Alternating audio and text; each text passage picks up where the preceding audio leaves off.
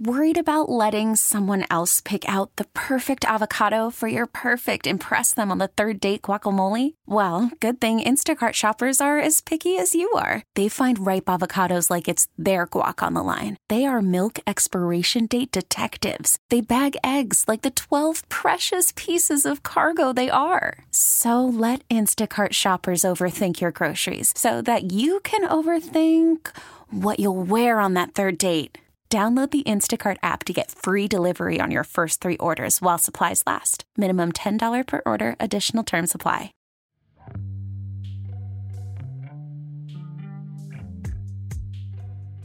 For some people, going to see a show is a way of life. For others, it's just a pastime. But either way, the venues that host the entertainment matter. And some are popping up in unexpected places. That means someone's living room can be another person's concert hall. This is the second episode of our 2-part series diving into unconventional venues. In our last episode, we heard from artists who use non-traditional venues and learned what those spaces are like and how they came to be. So we figured out that with house show touring, I could go and play shows for people who wanted to hear me play so I could make a living. It's an artistically spiritual experience. He gives all of himself to these shows. But I think providing those other elements kind of brings walls down. It allows people to open up, and it can be almost therapeutic. We just do like some cowboy shit, like we'll shut it down when the cops come. In this episode, we're going to explore the ways in which unconventional venues give creatives different opportunities to monetize their talents and give marginalized artists the power to create their own spaces. I'm Mai Martinez, and this is Courier Pigeon. If you've ever gone to the movies, you've likely paid way too much for a bag of popcorn or a box of candy. That's because movie theaters make a significant profit off concessions. Similarly, t-shirts, vinyl, and other souvenirs sold at shows can be a lucrative revenue stream for musicians, depending on their merch cut. That amount varies greatly because some venues take up to 30% of the night's haul. And as you can imagine, that doesn't sit well with artists, and some are speaking out about it. Hey y'all, BJ here. I just wanted to get on here and talk to you guys about something near and dear to my heart. Merchandise splits. It is merchandise that we design. It is merchandise that we manufacture. It's merchandise that we ship, we transport, we set up, we sell, and we break down ourselves each night. We do not think it's fair that these clubs are taking 20% without doing any of the work. That's American Aquarium singer-songwriter BJ Barham. He recently took to Twitter and Instagram to talk about how the venue's cut impacts prices. So I'm putting a sign up every single night that says, this is what the club is taking. This is why we're having to raise prices. Thank you for being here. Thank you for supporting the music we make. It has made the clubs very upset. Maybe you should re-examine your business practices. Everybody's okay with being sketchy when the lights are out. But when the lights are on, that's when the real stuff, that's when people get to judge it. We couldn't do this 5 years ago. We couldn't afford to miss out on any merch sales. We couldn't afford it. We needed it to get down the road. We are finally very fortunate to be in a situation to where I can talk about it. And on top of that, once the artist gets their cut, that gets divvied up even more. WBBM podcast producer Jim Hankey spoke with merchandise manager Brian Schroth, who's toured the world with internationally known bands like Flogging Molly and Killswitch Engage, to better explain the math.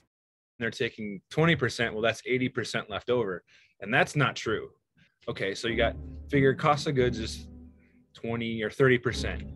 So we'll say $100 is your gross, which is nothing now, but 20% is taken off for the venue. And then you got your cost of goods, which is 20%. And now if I'm working for the band, sometimes if I'm not salary, I get a percentage. So we'll say 5%.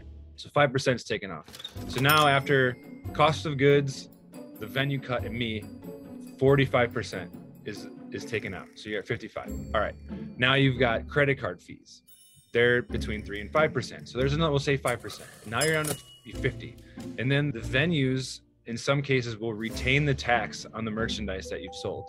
So if you're in a major city, they're going to keep the 10% sales tax that was sold on their premises. So now you're down 40%. But you have a manager who takes 15%. So now you're down 25%. Now you've got 5 people in your band. There's just so many hands in the pot. And the thing is, the band is the one that fronts all this money initially. So they're totally just out in the wind on this. Because the merch is used to help some artists compensate for lack of revenue from ticket sales, the more the venue takes, the less the artist gets. Non-traditional venues allow artists to avoid all the hoops and just focus on their performances. For example, in our last episode, we spoke about Andrew Bird and his annual Gezelligkeit shows at the Fourth Presbyterian Church. The church's music coordinator, Chris Norton, explained that as a nonprofit, they don't take a merch cut, which gave Andrew and his team the freedom to sell non-traditional merch at an unconventional location. And that opened a door for longtime fan and tea herb specialist Lisa Fry. It was when they first announced the Gezelligkeit shows that these would be back after 3 years of not being here. I was so thrilled and just wanted to do something. And I said, maybe I should make a tea for Andrew Bird. So I made one that have heartwarming herbs in them that I was hoping would just linger on the palate and warm people up from the inside out, just like these shows do. I made the tea and I just sent it, and then I sent an email to his manager, Andrea Trulin, and I said, there's this tea on the way. Gezelligkeit tea is in the mailbox, keep an eye out. And I got an email back from her right away, and she's like, this is the best idea I've ever heard. She was in love with the idea, and it just took off from there.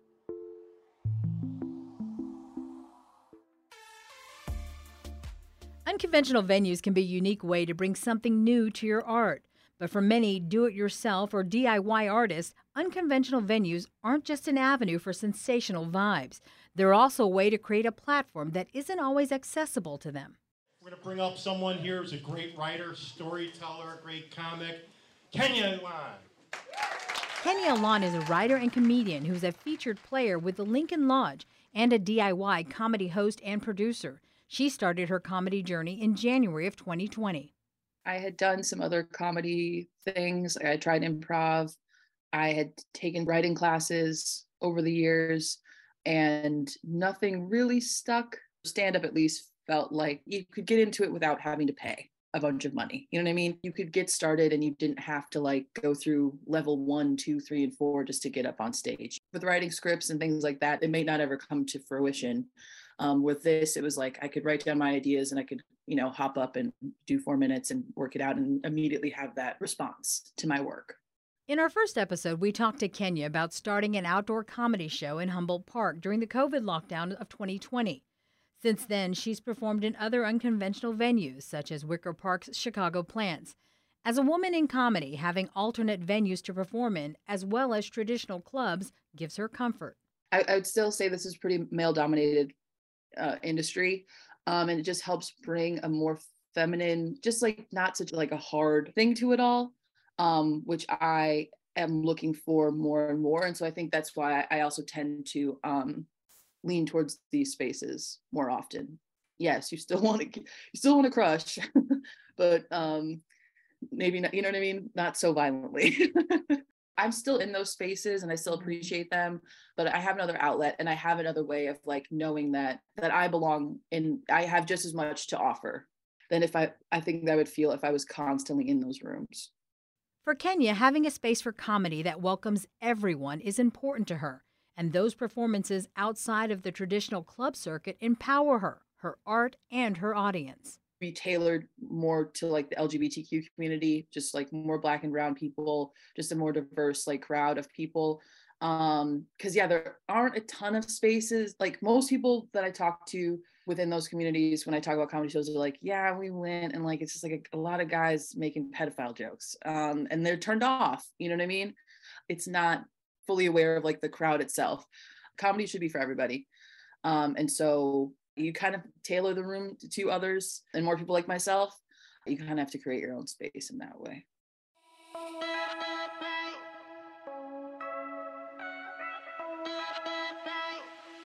Call from mom. Answer it.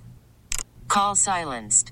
Instacart knows nothing gets between you and the game. That's why they make ordering from your couch easy. Stock up today and get all your groceries for the week delivered in as fast as 30 minutes without missing a minute of the game. You have 47 new voicemails. Download the app to get free delivery on your first 3 orders while supplies last. Minimum $10 per order. Additional terms apply.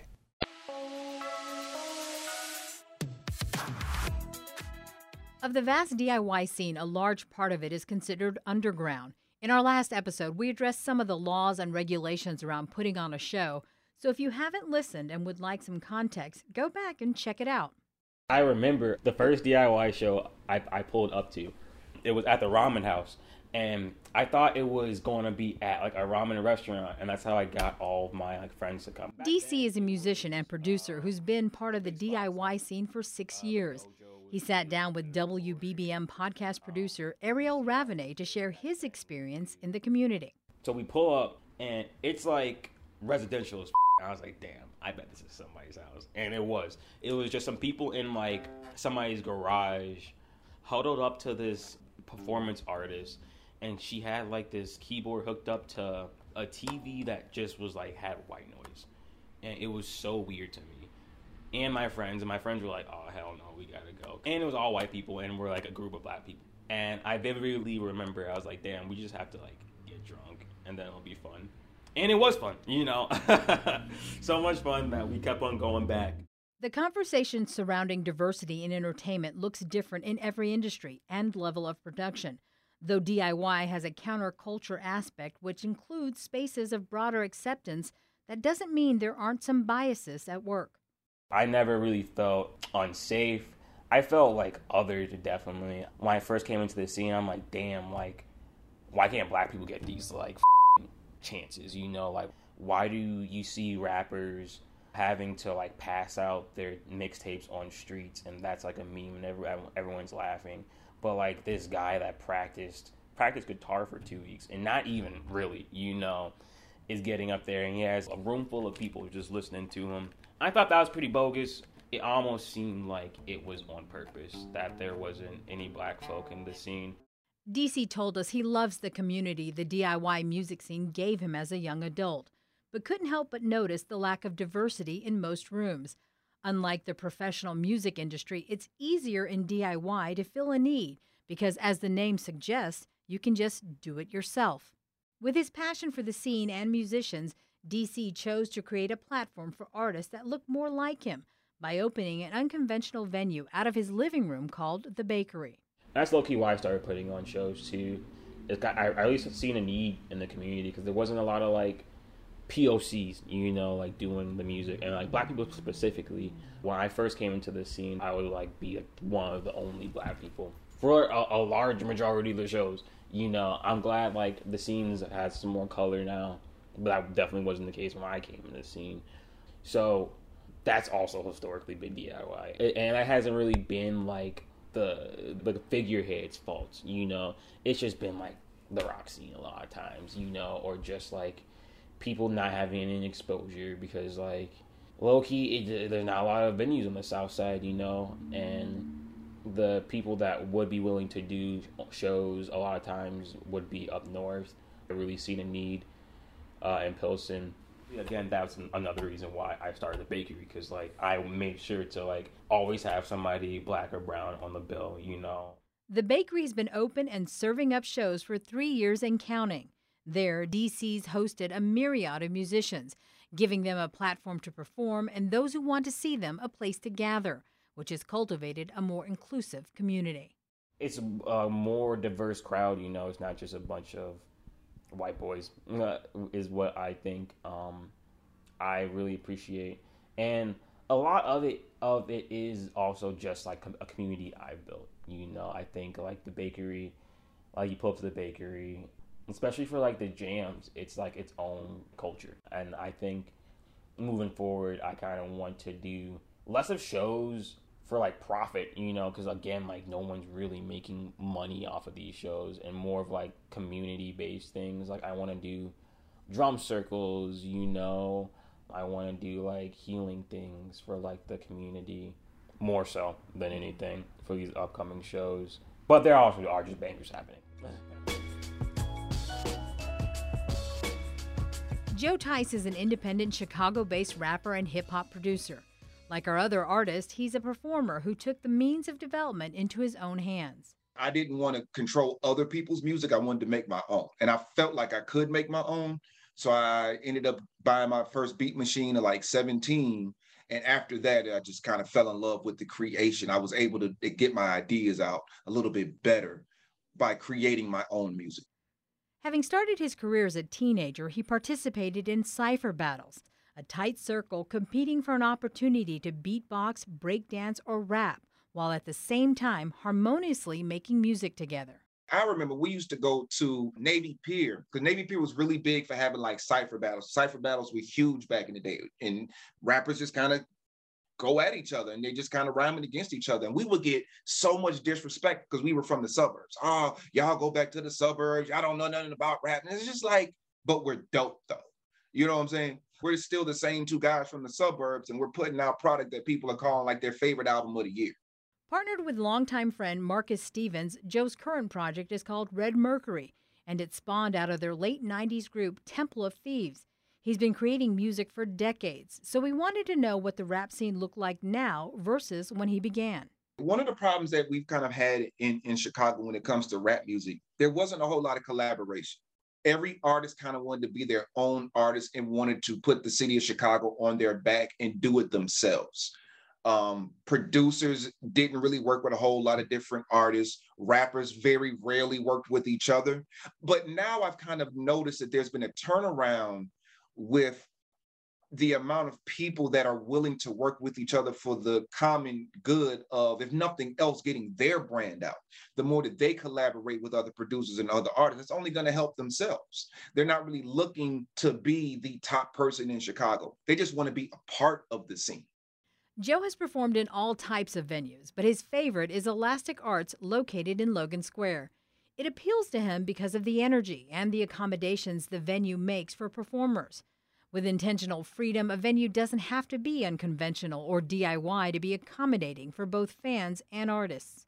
It's crazy because as a performer, yeah, you could perform at the big places, but that's not really where the energy is. The energy is from those small rooms where the capacity is like 60 people, 70 people, because the energy transfers a lot easier. Especially if it's loud in the room, or the energy transfers. If you got food that you want to sell, you can do that. You get access to the sound system. Chairs are set up for you. I've done maybe 6 or 7 shows at Elastic Arts. Sam Lewis is the guy that runs it. He's a super cool brother. Super cool. He doesn't interfere with your show. You control the door. You can, you know what I'm saying? You can charge to get in. He does ask for a donation, which of course, I'm with that. And I'll give them a cut of the door too. Like I'll pay a donation and give them a cut of the door. If you do that and you take care of the place, you keep it clean, you don't break anything, you abide by the rules. And Elastic Arts, they just don't do hip hop. They do jazz, they do poetry, they do all kinds of different genres of music. And it's a really, really good place. So I love and will praise the Elastic Arts Foundation forever. I love that venue.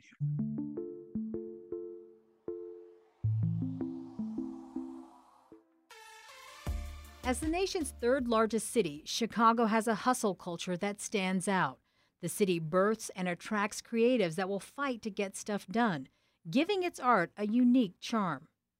I would say it's really thriving. I think people have been sitting on years of ideas because we were set back for so long. And so I think people had a lot of time to think and create. And so there's a lot that's coming out. A testament to that is just the number of like Chicago faces you see on just on television alone right now. There's a lot of talent coming out of Chicago. I think Chicago, like, it's not as intense as, you know, New York or LA. I feel like you have a little bit more breathing room. You can be a little bit weirder. You can try things out. It's a great starting ground. Another big DIY Chicago thing is that like it has a really tight central hub, which is the Chicago DIY page. I think that's like what separates Chicago is that like it does have a pretty good page where you can find these shows. You know, like I don't know anything like New York doesn't have that. You know, like LA not like house shows, not like real house shows. No matter where or how you choose to consume art, there's a seemingly never-ending supply. Joe believes there's a lot you can discover if you just listen for it. Be open to discovering new music. keep Shazam on your phone and keep it ready to go pretty much at all times, because you never know what artists you're going to be able to discover. Support the independent artists, because the independent artists are the ones that are looking for smaller venues just to kind of do music at. And I think that's important to the ecosystem of music as a whole. A lot of these artists started off this way. Jay-Z started off in the underground scene, doing these little basement rhyme parties, and until eventually something caught on. So be open to discovering new music. Don't always go to the internet, but step inside of your record stores. You might even discover something old that you didn't even really realize.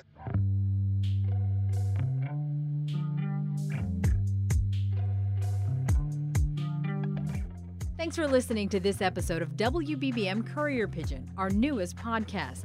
Subscribe to us on the Odyssey app, Spotify, and Apple Podcasts so you don't miss an episode. WBBM Courier Pigeon is an original podcast production. It's hosted by Mai Martinez, produced, written, and edited by Ariel Ravenay, Jim Hankey, and Lizzie Baumgartner. Reporting for this episode was done by Jim Hankey and Ariel Ravenay with editorial direction by Lizzie Baumgartner. Thanks for listening to WBBM Courier Pigeon. I'm Mai Martinez.